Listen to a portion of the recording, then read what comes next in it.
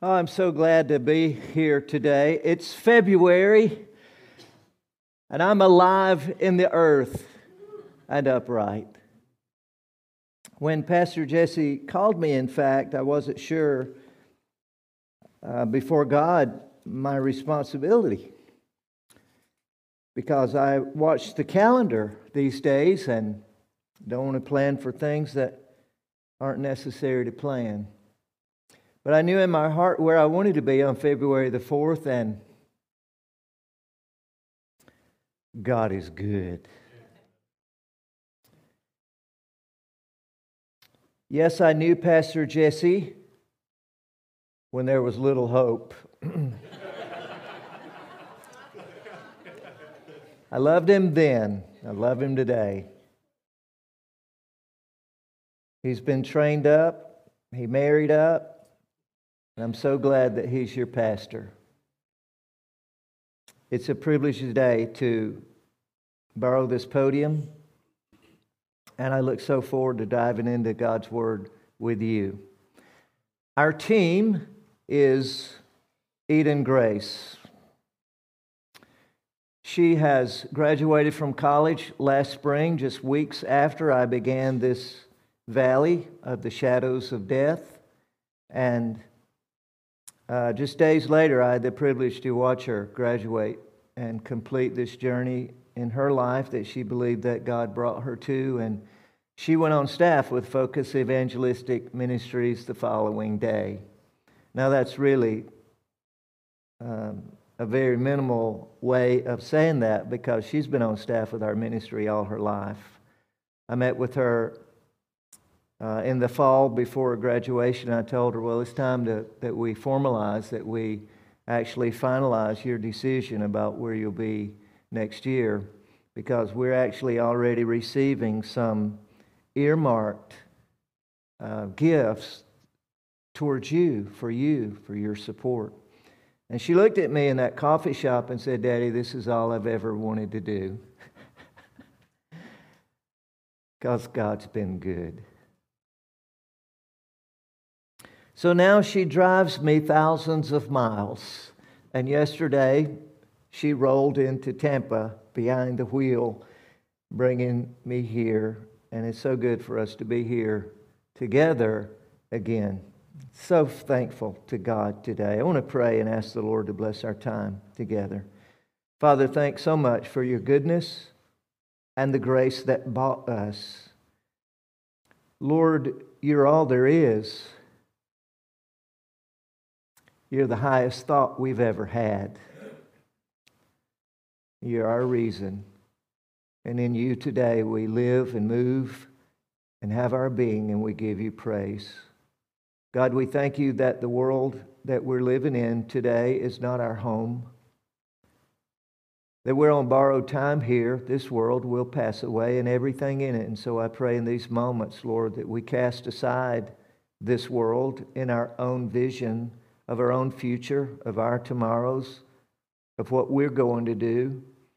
And Lord, I pray that we look for that coming kingdom of God and later the eternal state. And Lord, that we make our decisions today in this world based on the fact that we'll be in that world with you because of the mercies of God that bought us at the cross. God, in our little parentheses that represents our lives, I pray that we choose well. That God, today, each of us, when we leave this service, can say, I have something to do with the gospel of Christ. And I want as many people as I can personally do something for them to have a clear understanding of it. Lord, help us redeem this time, for the days are evil. We pray in Jesus' mighty name. Amen. I'm going to do something very challenging for me today. Now, I love to dive down into the Word and take verses apart and take apart the words and go to the Greek and put things in order and unpack things and then put it all back together so we have this really good verse-by-verse study of the Word. I love doing that.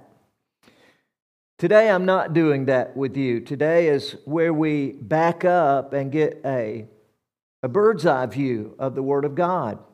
Maybe you'll leave here today understanding more about the Bible than you've ever known before when we do this. Because in order to understand the thing, sometimes we get out a microscope and we bore down into the thing, and it's helpful to run that focus knob up and down. Have you ever done this in a lab? Not, you ought to go to eBay and buy yourself a used microscope. Very helpful.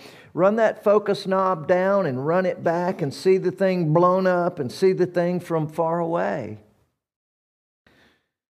Now, when I was at the University of Georgia, they told us that the longer that we were there, that we would learn more and more about less and less. Can you imagine that? As we worked our way into that chosen major of study and the emphases inside, that we'd learn more and more about less and less. Well, some of the students in my program carried that to the ultimate extreme, and we said, okay, so by the time we graduate, we'll know all there is to know about nothing. Well, that's not what we're going to do today. We're not going to use a microscope today and go verse by verse through the Bible, which is what I love to do. But today we back up and we get a bird's eye view of the conflict of the ages. And I think this will cause a lot of things to fall into place in our understanding about the Bible and about where we are right now in the world. I believe that God can reveal Himself with a microscope or a telescope. Amen? Now today, the way that you'll study this conflict of the ages will be through a broad field telescope. So let's begin then at the beginning, God's creation. Would you meet me then in Genesis? In chapter 1, first verse of the Bible, God makes clear His creation in the world. We've completely fallen away. We have pastors behind podiums today. There's a pastor in Atlanta, Georgia, who has completely disallowed the creation of God by God. Somehow goes to great extremes to announce that he still is on God's side, but I don't know how anyone could ever figure that to be true. The beginning of it all was in the one who is the Alpha. He's the Alpha.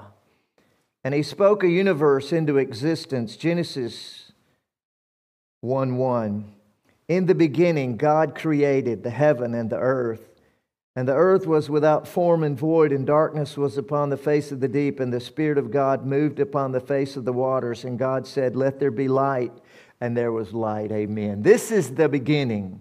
In the beginning, when God created a universe. Now, God is going to cap off that creation by the creation of man. He made Adam from the dust of the ground. And then He put Adam into the garden that God had spiked. The word is that God spiked Adam into that garden. God grew the garden. And then He took man that He created outside the garden and put the man in the garden and called the whole thing delightful. That's what the word Eden means. Man had himself a garden of God's delight in which to dwell. Is that good? Is that good? You're not convincing. Is that good? Has God been good in the creation of a universe? And that God would then create Adam outside and then build a garden and then take the man and put him into the garden and name it delightful. This is so awesome. And this is the first glimpse we get of God. He's God the Creator in the beginning. And then Satan, the enemy of God, created by God for great purposes, somehow found a way that he could cause destruction in the very garden of God's delight that would impact the whole universe. And now we have man's fall, Genesis chapter 2. Would you meet me and let's look together at verse number 17. Genesis 2:17. Here we go. But of the tree of the knowledge of good and evil thou shalt not eat of it. For in the day that thou eatest thereof, thou shalt surely die. Now, the word die here means separation. Death never means cessation. Death never means stop. Death means separation. Well, separation requires that there are two.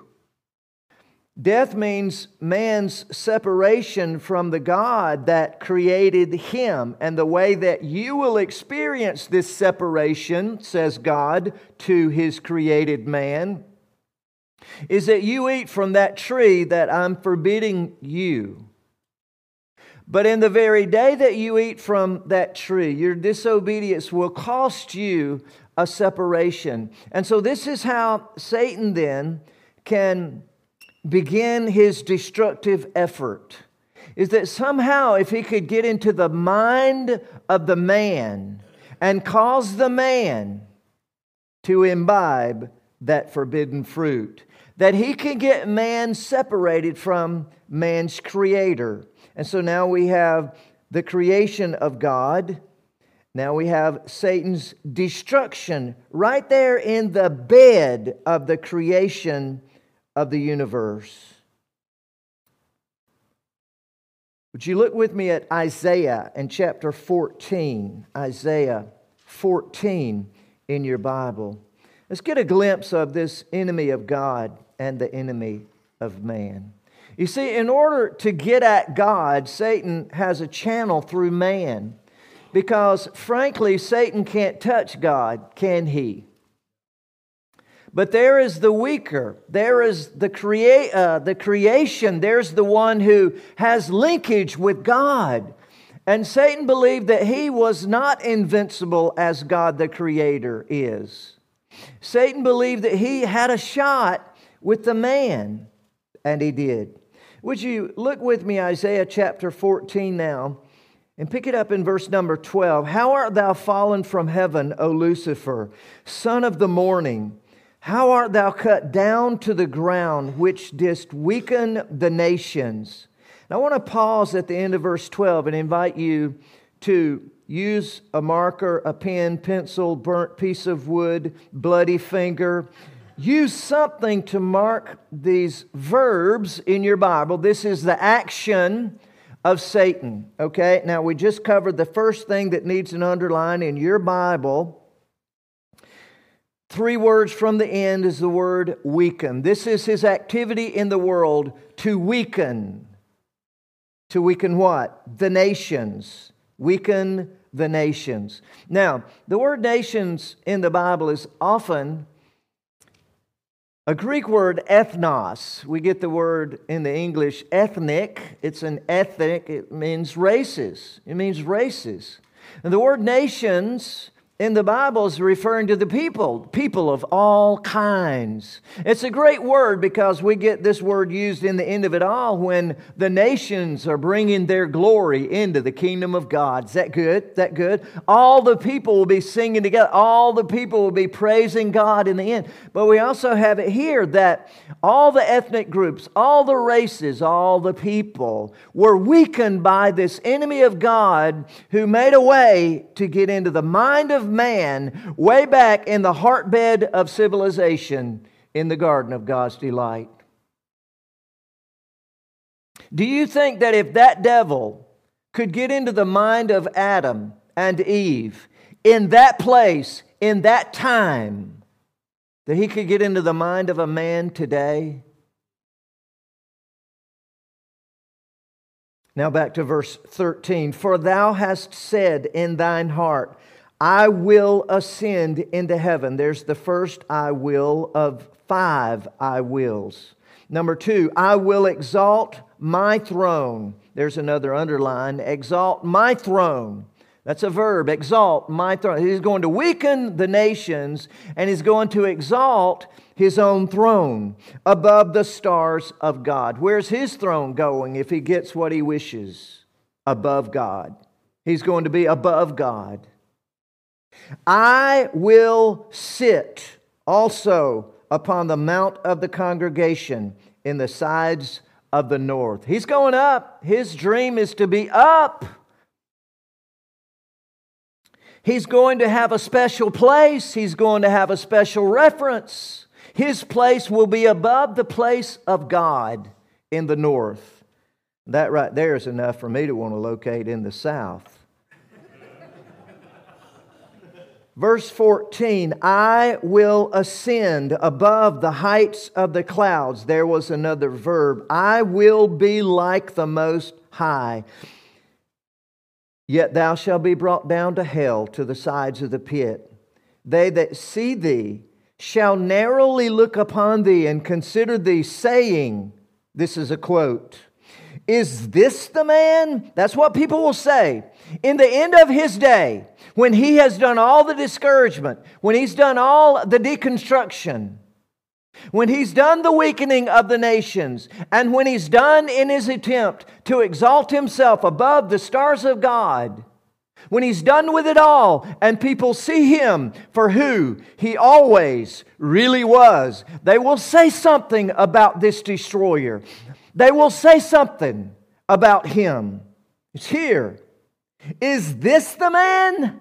That's what they say. And when they say it, they speak it with their lips, but their eyes are narrowed. Could you practice that just for a moment? Would you narrow your eyes? Why do we look with narrowed eyes? Because somehow it helps us to view something in detail. They're squinting at the destroyer. In the end of it all, and what they see through their squinted eyes leaves them to make a remark. That's him? Watch.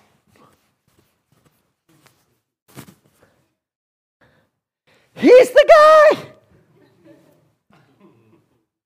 He's the one who weakened the nations. He's the one who did all that destruction. He's the one who burnt the cities up. That's the guy. Well, the answer is, yeah, that was him.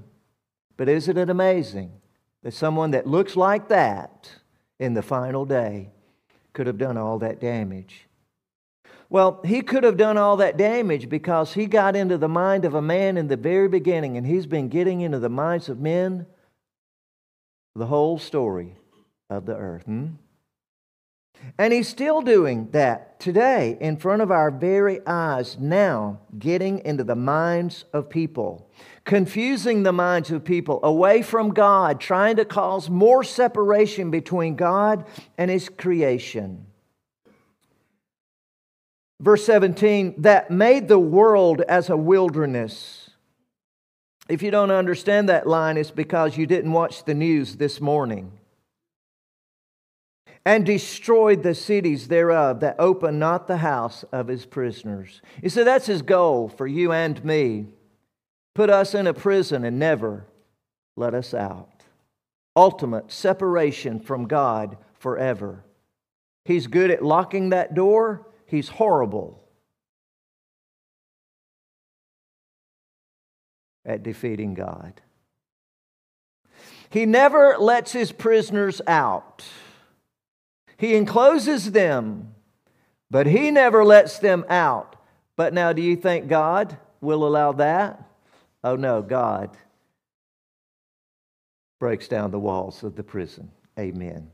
So if you're taking notes, you're on number 3 now. 1 is God's creation. 2 is man's fall. 3 is God's redemption in the world. Amen. This is where I come head to head with my challenge that I spoke of a moment ago. I told you this will be hard for me because, man, I want to see God's redemption on number 3 in my notes, and I want to just lock down right there. Spend the rest of the day on that one. God's redemption. We can't spend all day. There is lunch scheduled somewhere. But let's spend a moment in God's redemption. Would you meet me way in the back of your Bible? Hebrews and chapter 1. Hebrews in chapter 1.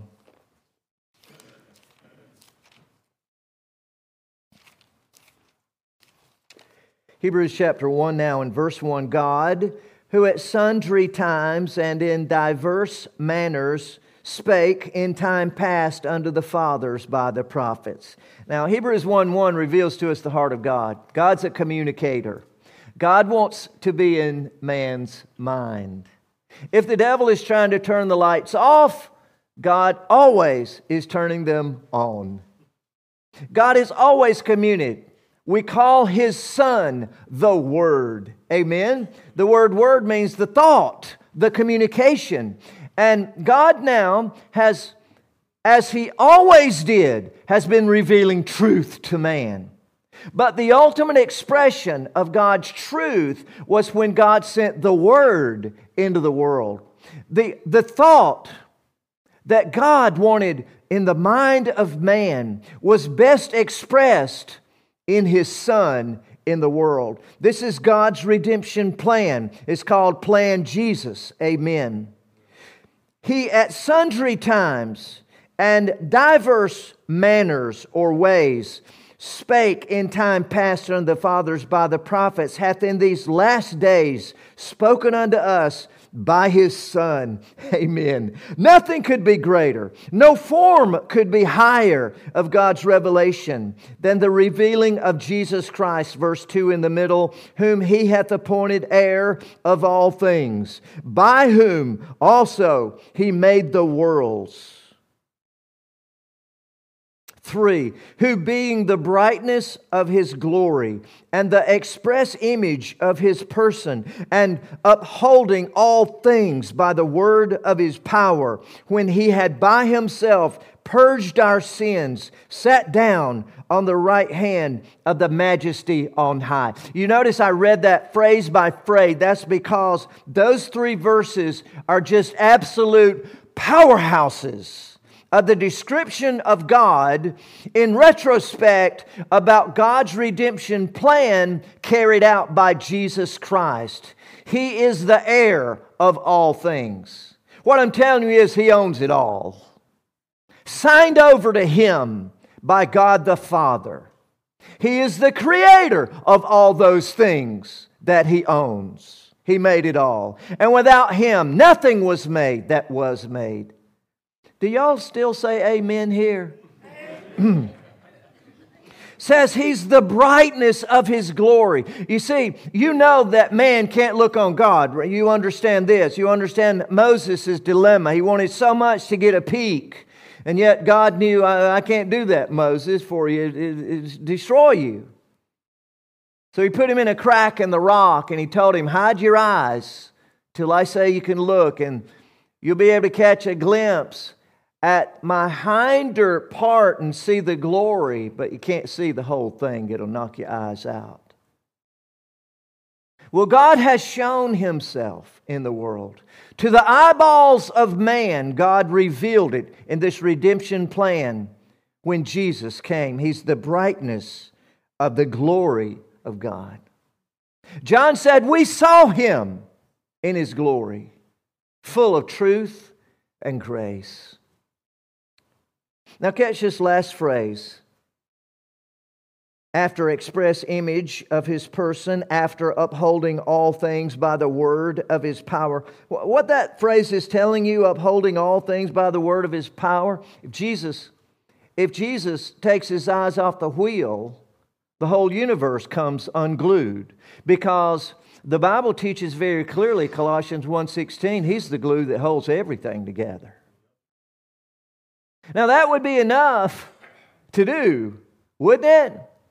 But no, God the Father calls on God the Son to carry out the role of Redeemer in the world, where God will go to bat in the person of Jesus Christ for all the people who struck out on their own watch.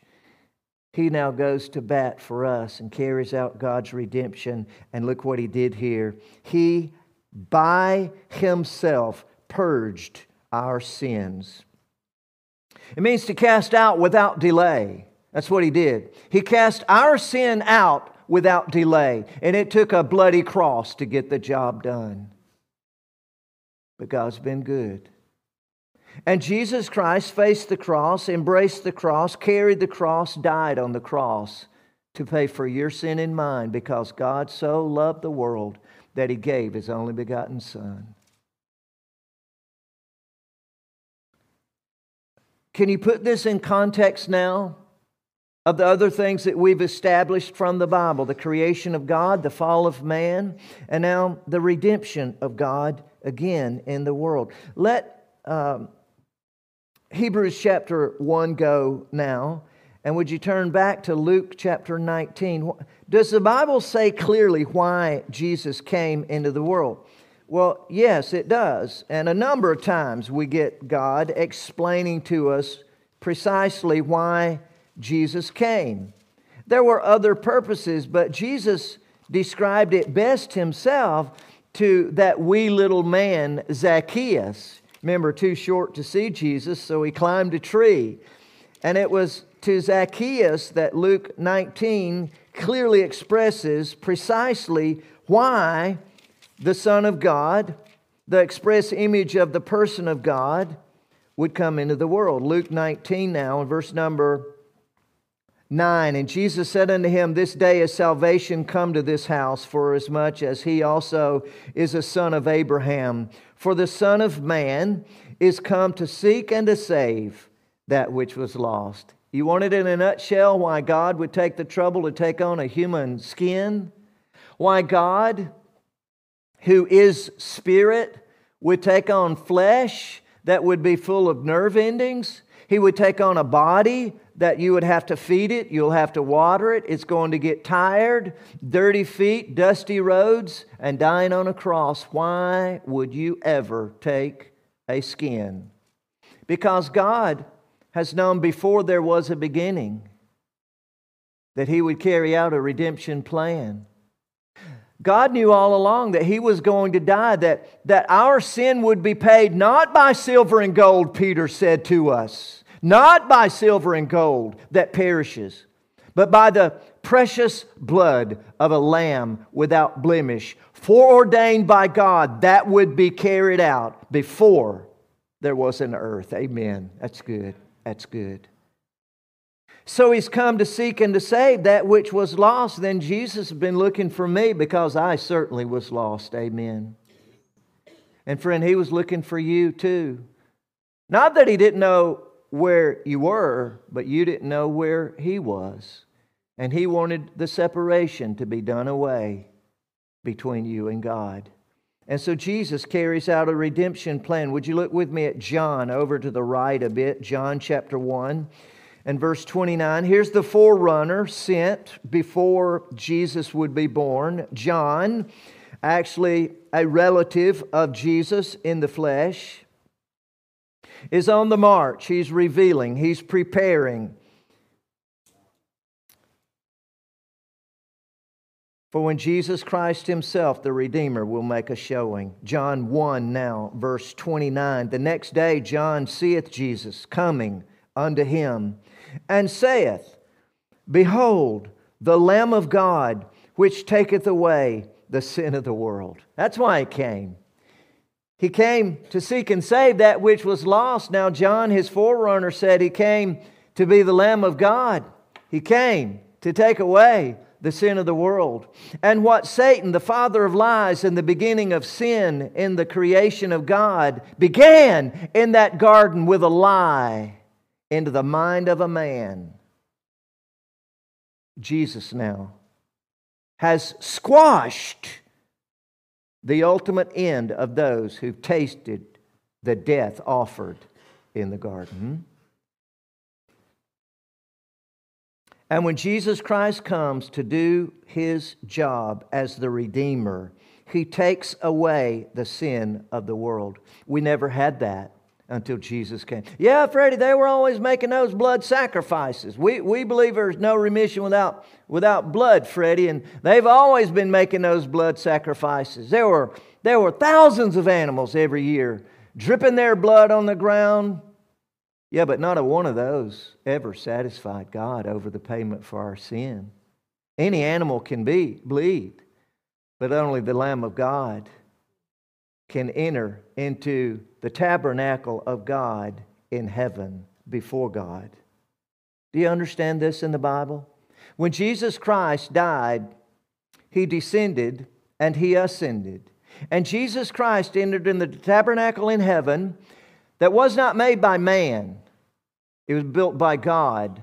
The one that was made by man was in the earth. It was a model taken from the real one made by God in heaven. And it's that one. Jesus didn't care to go into Moses' tabernacle to leave a blood sacrifice.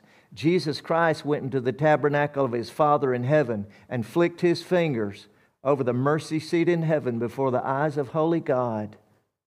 And now there is blood glistening on gold that shows that what was a barrier has been torn down. There's blood on the mercy seat of God. And therefore the separation for those who come in through the veil of the flesh of Jesus will be before God, united as one. We call it the atonement of Jesus. Break that word down, you get the meaning. The atonement is the at-one-ment. Is that good? That good? And that's the redemptive effort of Jesus Christ paying out for everyone who go in through Him. Jesus did not simply only come to complete the salvation plan. Jesus also came to make disciples. He gathered them to Himself. They were very plain, ordinary people. All jokes aside, they really were a bunch of people that you would never expect to have any success at all with God. Ragtag wouldn't begin to describe them. But He gave a call to the disciples. Number 3 in your notes is God's redemption in Christ. Number 4 then, the call of the disciples. Do you see this then? That God makes a move, Satan makes a move. God makes a counter move, and Satan gets ready to do something damaging again. If you look at the history of man in the world, or as I've chosen to call it today, the conflict of the ages, it's very much like a chess match or a checkerboard. God moves, Satan moves. He's always trying to counteract. He's always trying to move, to destroy, to destruct. And the lesson hasn't been learned yet, that you could call it off now because you're the lesser, He's the greater. He's all there is. But Jesus now makes a move. He not only accomplishes the salvation of people who will enter into heaven through His blood by grace, through faith, but now He's going to call disciples to Himself. He's going to give them training of a lifetime about how to carry the message of the gospel onward. Because Jesus is going back to the right hand of the Father. Amen. Bring that prince home to the Father, His King. Amen.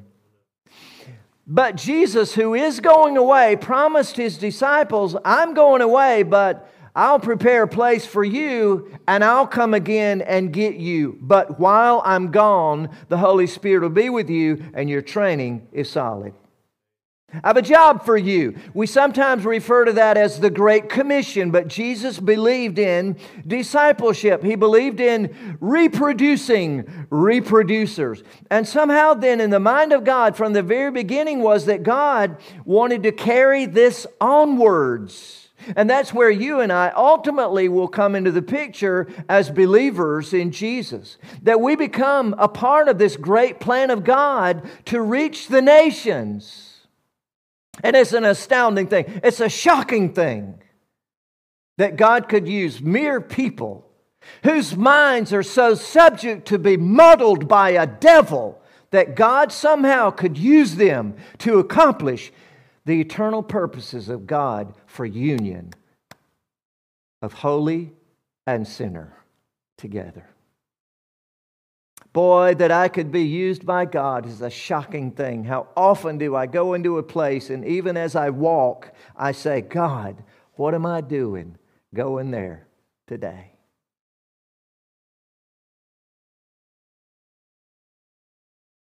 Let's look at the disciples' call. Would you meet me in the book of Mark now, chapter 16, Mark 16. Nearing the end now of Jesus' life, Jesus says very precisely to them what this is all going to be about in their future. This is what their preparation has been about. Mark 16 now and verse 14. Afterward he appeared unto the 11 as they sat at meat, and upbraided them with their unbelief and hardness of heart, because they believed not them which had seen him after he was risen. Isn't that a marvelous statement about man's susceptibility to fall down? Just when you put your hope in man and you say, wow, look at Adam. Woo-wee, Adam, woo! You're walking and talking with God in the garden of God's delight in the coolness of the evening. Woo! Look what a woman God gave you. Adam, you got to name dinosaurs. Adam, well, we're expecting a lot from you. And he trades everything in for a bite of fruit. Just when it looks so great, wow, look at their disciples. They've been out there with Jesus 3.5 years. He's been training them all the Scriptures, man. He just unscrewed the top of their head and poured it all in. They've been on the fishing boat. They've been in the storm. They saw Peter walk on water. Woo, we're all set for glory now. Those disciples, man, they're going to rock it for God. He's about to go to the cross and die.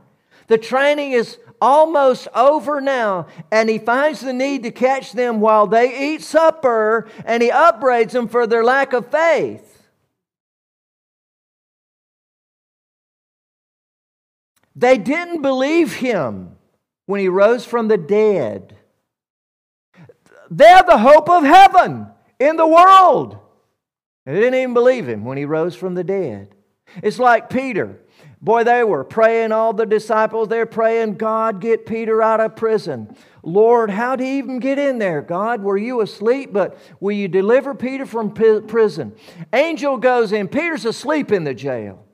He's so sound asleep that the angel sent to deliver him had to bip him in the ribs just to wake him up. It's like, wake up, boy. Peter couldn't figure it out. He didn't know what he's doing. He's outside the prison now, and he's sleepwalking him all the way to the house of the believers where they've been praying, God, deliver Peter. We got to get him out of jail. Lord, we can't do anything without Peter. We got to have Peter. They say, who is it? Rhoda said, somebody out there says he's Peter. And they thought it was a ghost.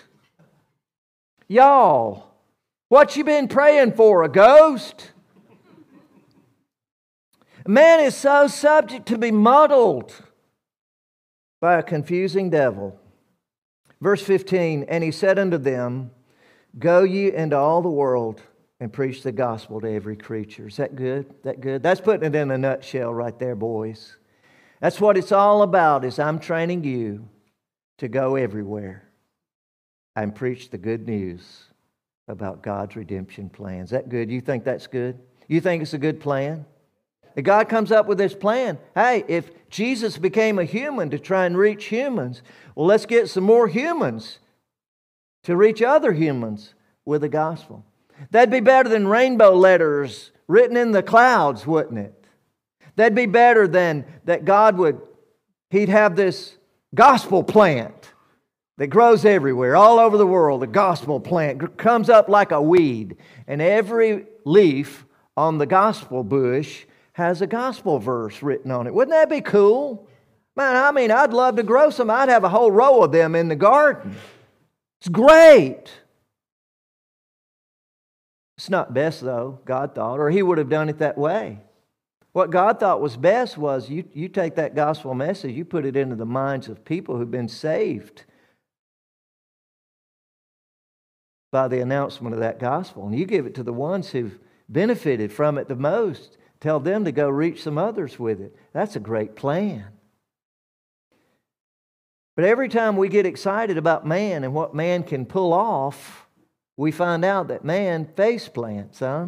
So what's going to be next in this chain of history? Well, if we've learned anything, it's this. If man is involved, it could all blow up. Why is that true? Because man's not like God. Even saved people still have a flesh. You ever heard anything about that around here? even saved people have this dual nature that they're liable to go the spiritual way and they're liable to go the way of the flesh at any given moment. So it's an adventure worth paying attention to. If man has anything to do with it, yeah, it could come to fail. Absolutely. Let's look at a couple of scriptures here. Would you look with me, leave Mark chapter 16, and would you go to 2 Corinthians and chapter 5? 2 Corinthians and chapter 5. Paul the Apostle then writes this to saved people. This is Paul giving us a nutshell of what this is all about as we go forward with God in this plan of God to reach the nations with the gospel. 2 Corinthians chapter 5, pick it up, verse number 19. He says, to wit, that is, I want you to have this wisdom that God was in Christ, reconciling, that means to make two into one, reconciling the world unto Himself. That's removing the barrier of separation. Amen. Not imputing their trespasses unto them, and hath committed unto, who was it committed to? Us. Those who believed in the Redeemer. We were committed this message. We were given this thing. We were the holders of this body of truth that we call the gospel. And Paul writes this to believers then, that God has committed unto us the word of reconciliation, the communication that God wants unsaved people to have.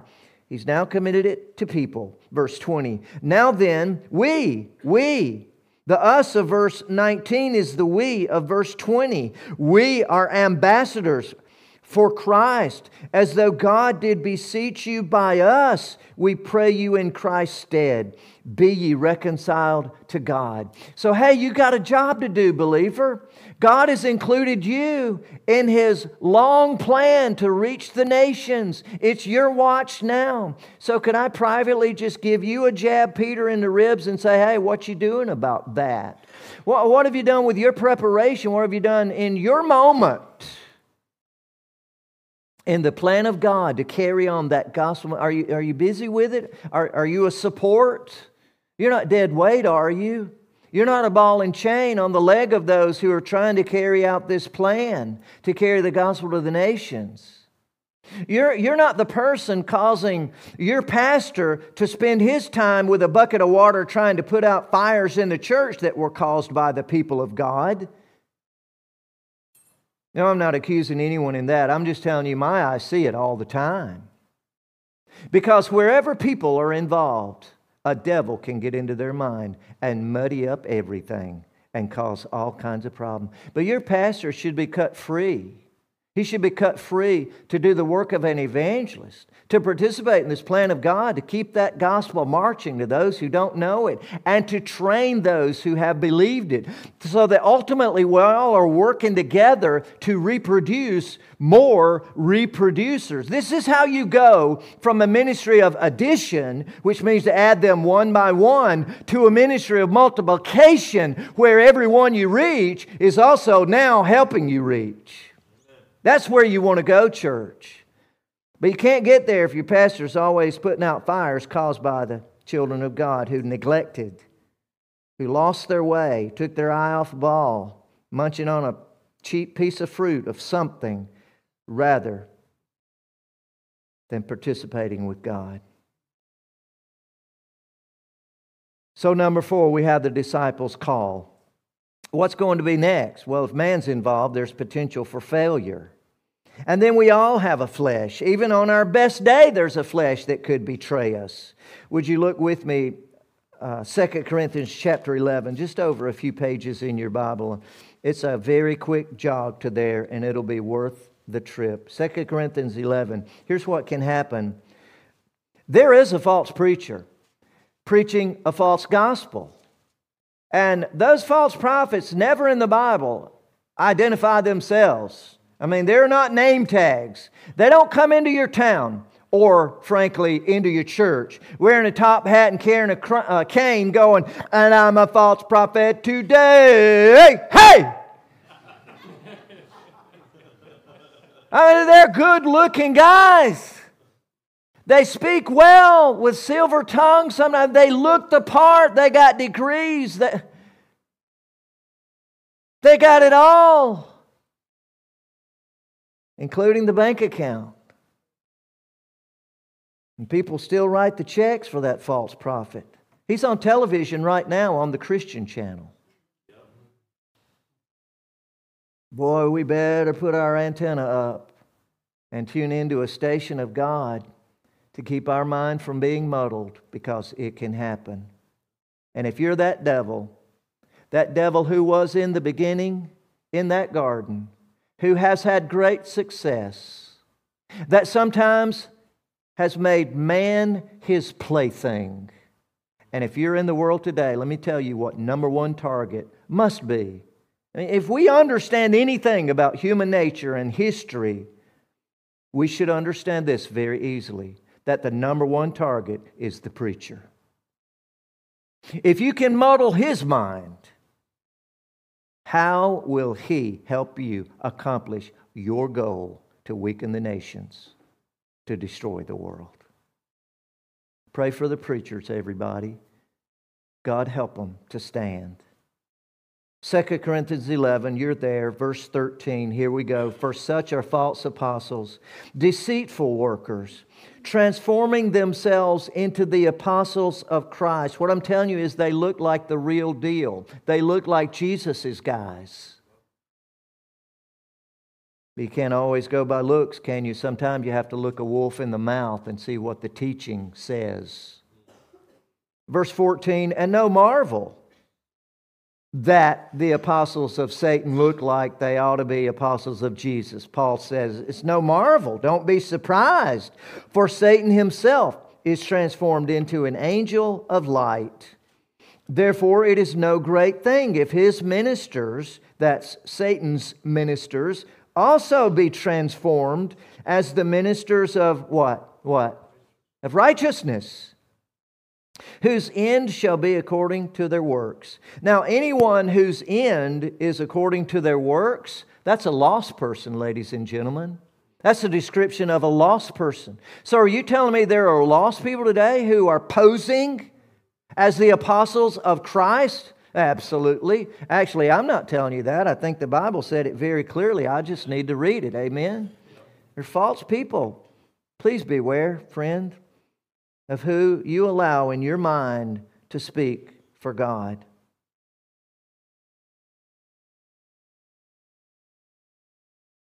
The disciples made disciples.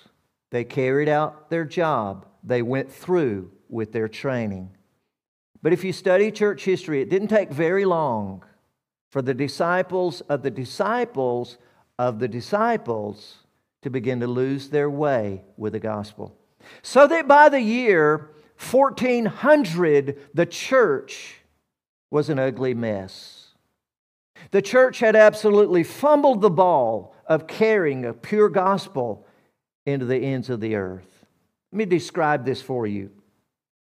Now, it's called church. The word means general. That word today means Catholic. The word general today means Catholic. And that church, the general church, was spewing lies into the world. Here's what was happening. Just a couple of high spots. They had invented something called indulgences. They had introduced the idea into the churches that, well, you're a sinner and, well, you need to pay God off, and I'm the agent of God, so if you want to pay God something for your sin, just put it in my hand. I'll make sure it gets where it's going. That literally you could buy your sins away. They invented something called purgatory. Purgatory. It's an invention of man. After having his mind put into the blender of a devil. Well, your Uncle Bob, who died 6 months ago, yeah, poor Uncle Bob. Well, he wasn't good enough to go to heaven. Now, that's a lie. The implication is that someone is good enough to go. We don't have that person.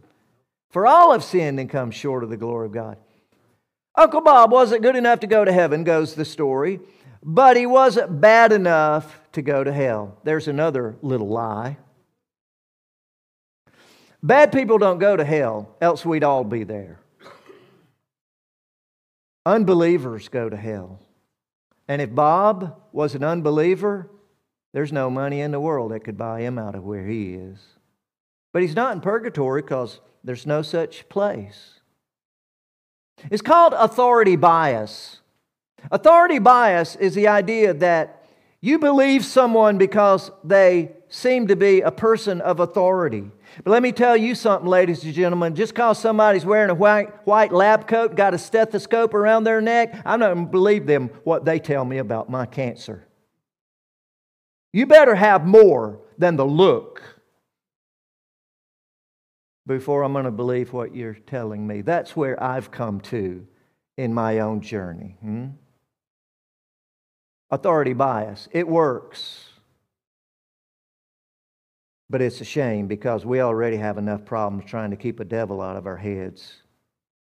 But the lie win. Uncle Bob, he's kind of stuck in a middle place, but I hold the keys to purgatory. You put the money down, I'll pray Uncle Bob out of purgatory and right into heaven. You just make that little tin box over there jingle with some coinage, and I'll take care of your problems with God. No, sir, buddy. I already have a Redeemer who paid more than coinage for my sin, and I'll go to heaven on what He did for me. Is that good? But we didn't have people telling the priest that.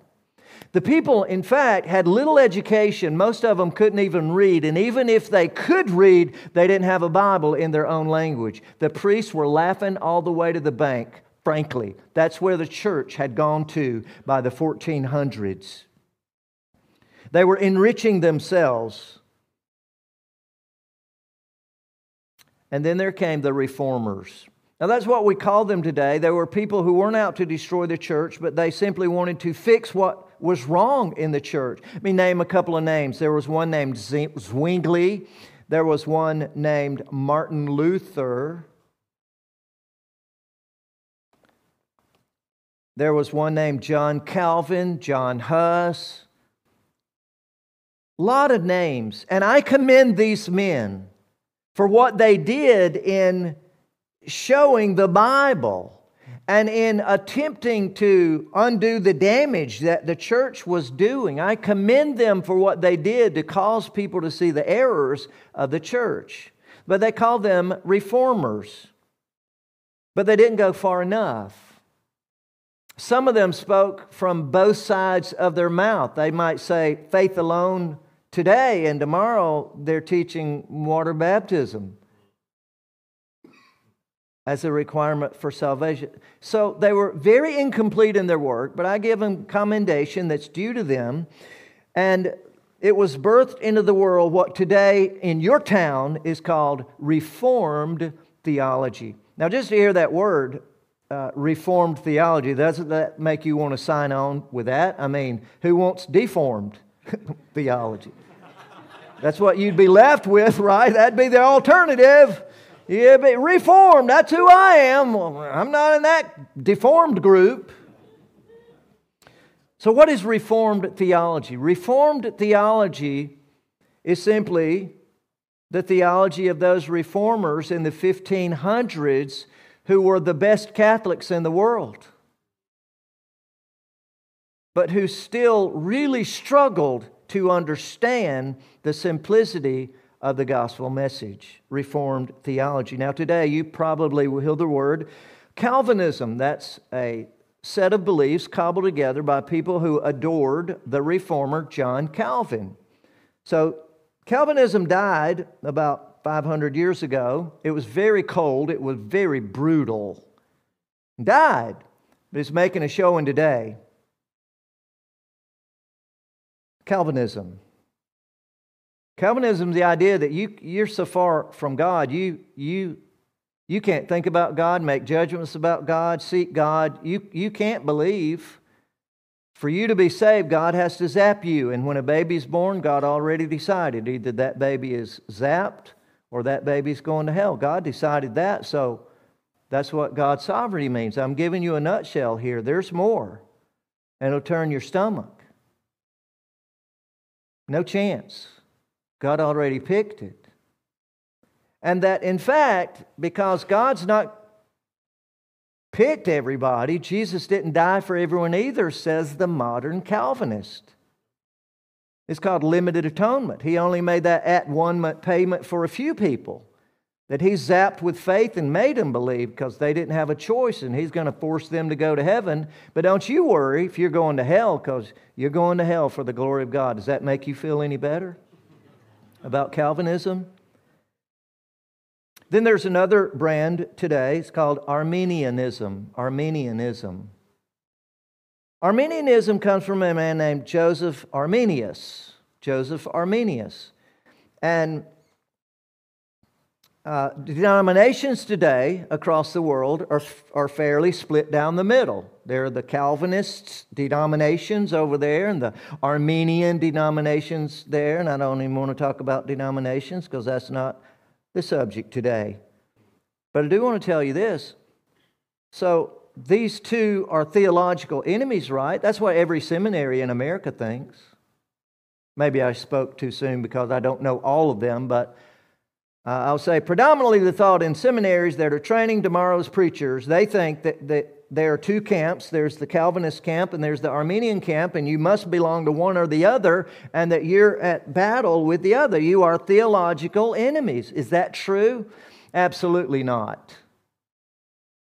In fact, the two hatched from eggs under the same mother hen. They all were reformers. They all were involved in the attempted reformation of the general church. They're not far apart at all, and even then weren't. And today, they practically live in the same home together. Here's why. Today, the brand of theology known as Arminianism will say, in order to be saved, it takes faith in Christ plus works. Faith plus works. How many of you believe that way? Okay, you're undecided. It's okay. That's the message of the Arminian. Faith plus works. So here comes the message of the Calvinist. Remember, they're supposed to be bloody theological enemies. But the Calvinist comes along and says, no, it's not faith plus works. It's faith that works. So you're saved by faith alone, but nobody's going to know it, not even God, until you add works to your faith. Otherwise, your faith doesn't even count. If it's your faith to begin with, because it has to be God's faith. How do you know the difference? We don't. But it takes works anyway. So this is what we call backloading works into the gospel. Sounds like something a devil would think up. Don't you agree? So faith plus works is front-loading the gospel. Faith that works is backloading the gospel. Either one of them is salvation by works, and God's not happy with that. But this is precisely what would make a devil happy who wants to muddle the minds of the preachers. And he'll do 100-fold damage if he can reach the preachers. So they are friends in theology in this, friend. They both teach something that I will term here lordship salvation. Now, there are some people who are lordship salvationists who would not like me using that term. And if that's who you are, I want you to know I'm not trying to disrespect you in this. I'm not trying to name call you. It's just what we know you as. If you'd prefer to call it commitment salvation, we'll call it anything, but I just know what it says. And here's what the message that I'm referring to as lordship salvation says. That believing in Jesus is not what saves you. You must have faith, but you also must make Jesus the Lord of your life. Another phrase for that would be, you must enthrone Jesus on the throne of your heart. Is there anybody who understands what that possibly could mean in real life? And so many cliches and so many muddy gospel presentations that use these kinds of phrases. But it's all about being saved by something besides believing in Jesus. But wherever man is, expect it to blow up. I wouldn't want to be a Lordship Salvationist who shows up at the gate of heaven trying to tell God the Father why I believe that it would take more than believing in your Son, who you made the heir of the worlds, who is the creator of the universe, who was, Father, the express image of God, who was the fullness of the Godhead bodily, who was the Lamb of God, who shed His blood to pay for my sin, not by silver and gold. But God, I figured I would just pay it by good works and lawful obedience. I figured Jesus couldn't handle it on His own. That's easy believism. But I figured I needed to add my efforts to what Jesus was trying to do. I wouldn't want to be you, friend. Please change your mind about Lordship salvation, commitment salvation. Whatever the message is, if it involves what your work is, if it involves some obedience on your part, it's tainted. It's tainted. And you've done away with the message that God gave us in the world. Are these messages about trusting in Christ? Well, then accept it, because that's what the Bible says. Doesn't everybody know that God so loved the world that He gave His only begotten Son, that whosoever believeth in Him should not perish but have everlasting life? Wasn't that the message of Jesus to Nicodemus, that whosoever believeth in Him? And did you see John 4, one chapter later than John 3, another person? This one, we don't know her name. We call her the woman at the well, but she had a lot of baggage. And Jesus looked at her in John 4:14 and says that being saved into eternal life was as easy as taking a drink of water. You remember what He told her? Crystal clear. You know, He went back and told her to turn from all her sins, right? And she's got to go find all these husbands of hers and get everything straightened out. Are you catching my dripping sarcasm here? He never got mad at her. He never called her any sinner names. He just gave her pure grace and mercy there at that well, and told her that whoever drinks of the water that I shall give him shall never thirst. Because the water that I'll give you, ma'am, will be in you a well of water, springing up into everlasting life. Give me some of that. Amen. Amen. Church, you ought to be shouting by now.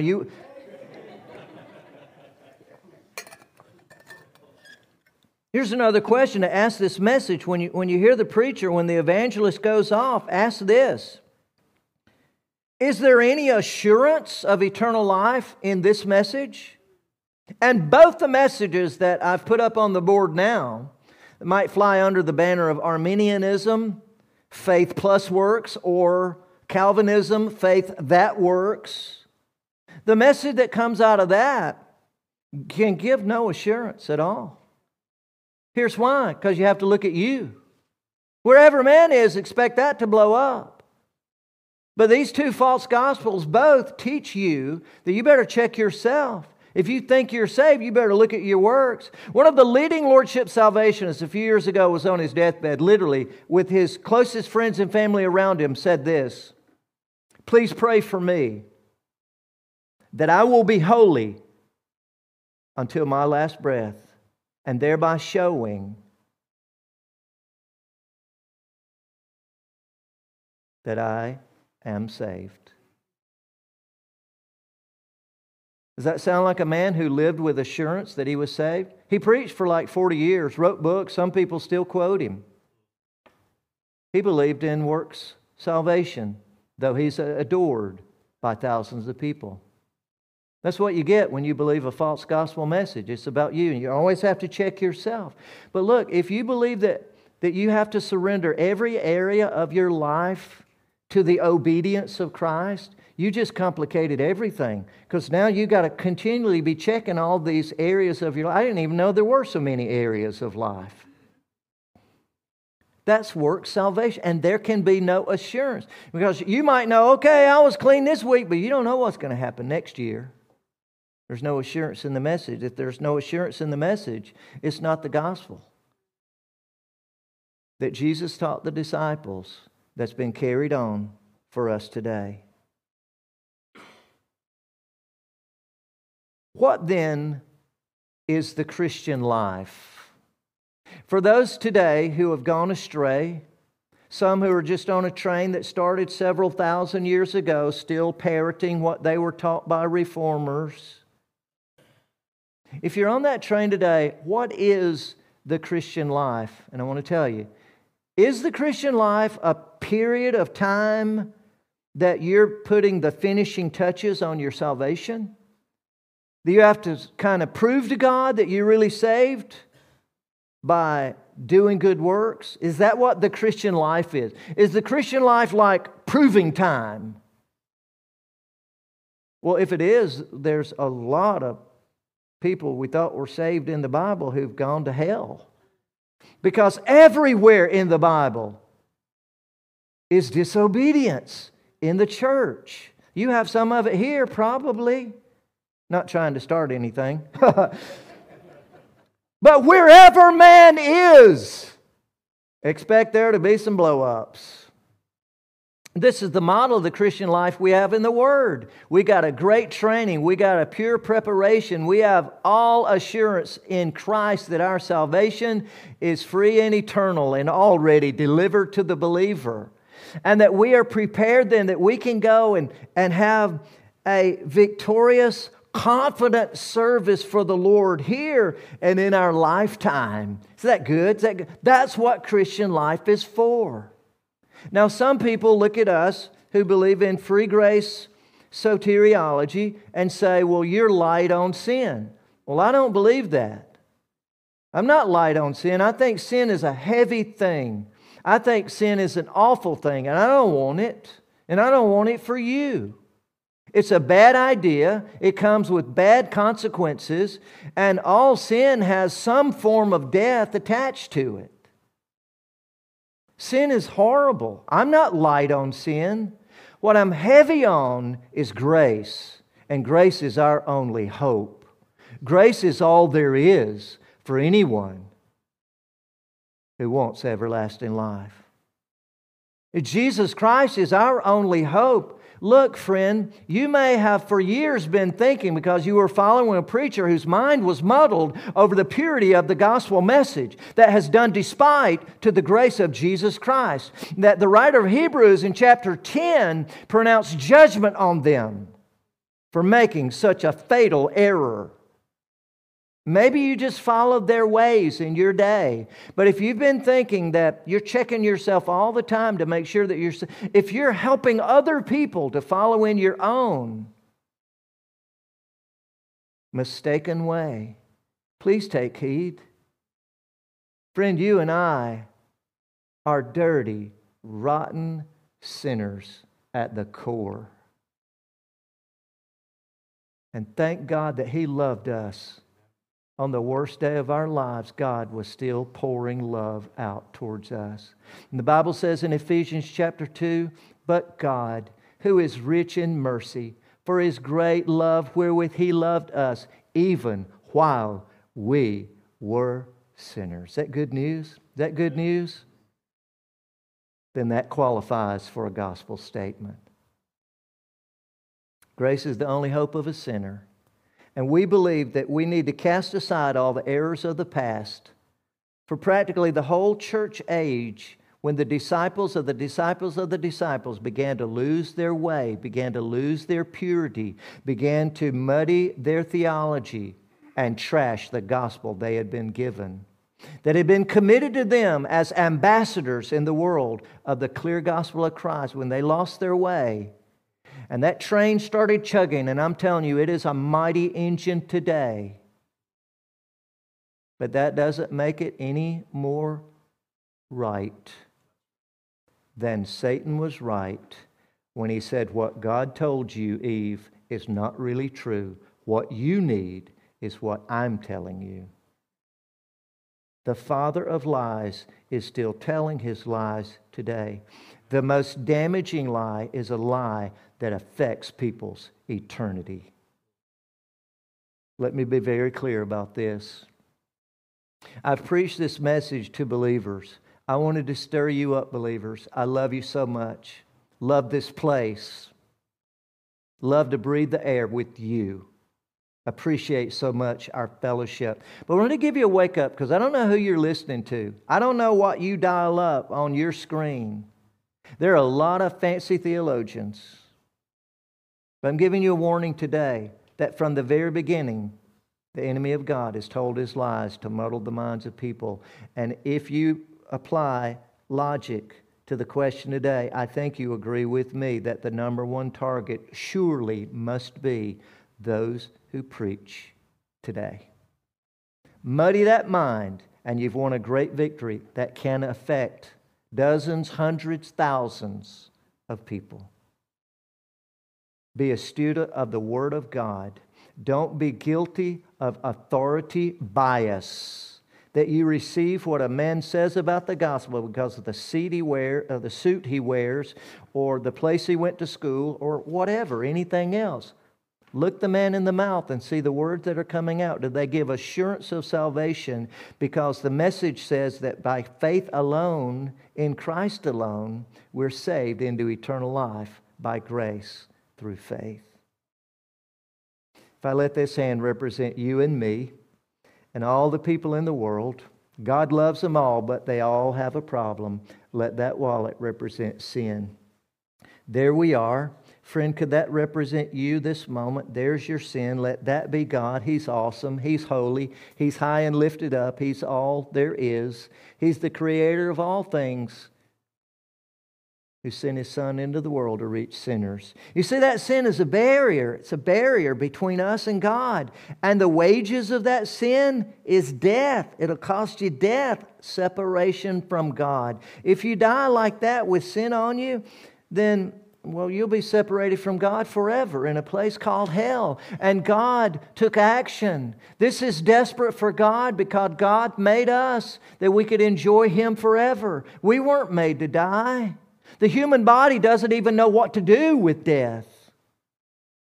We weren't created to die. We just got that because we believed a lie of Satan. But God's redemption plan sent Jesus into the world. Down He came to dwell among us, sinners. And the Bible said that the love of God was so great that He who knew no sin became sin for us, that we might be made the righteousness of God in Him. Amen. Friend, you will never become the righteousness of God in you.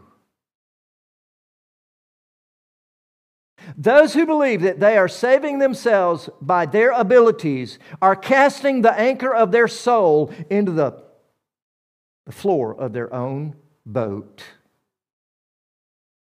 Would that anchor anything? Throw your anchor down in the floor of your own ship?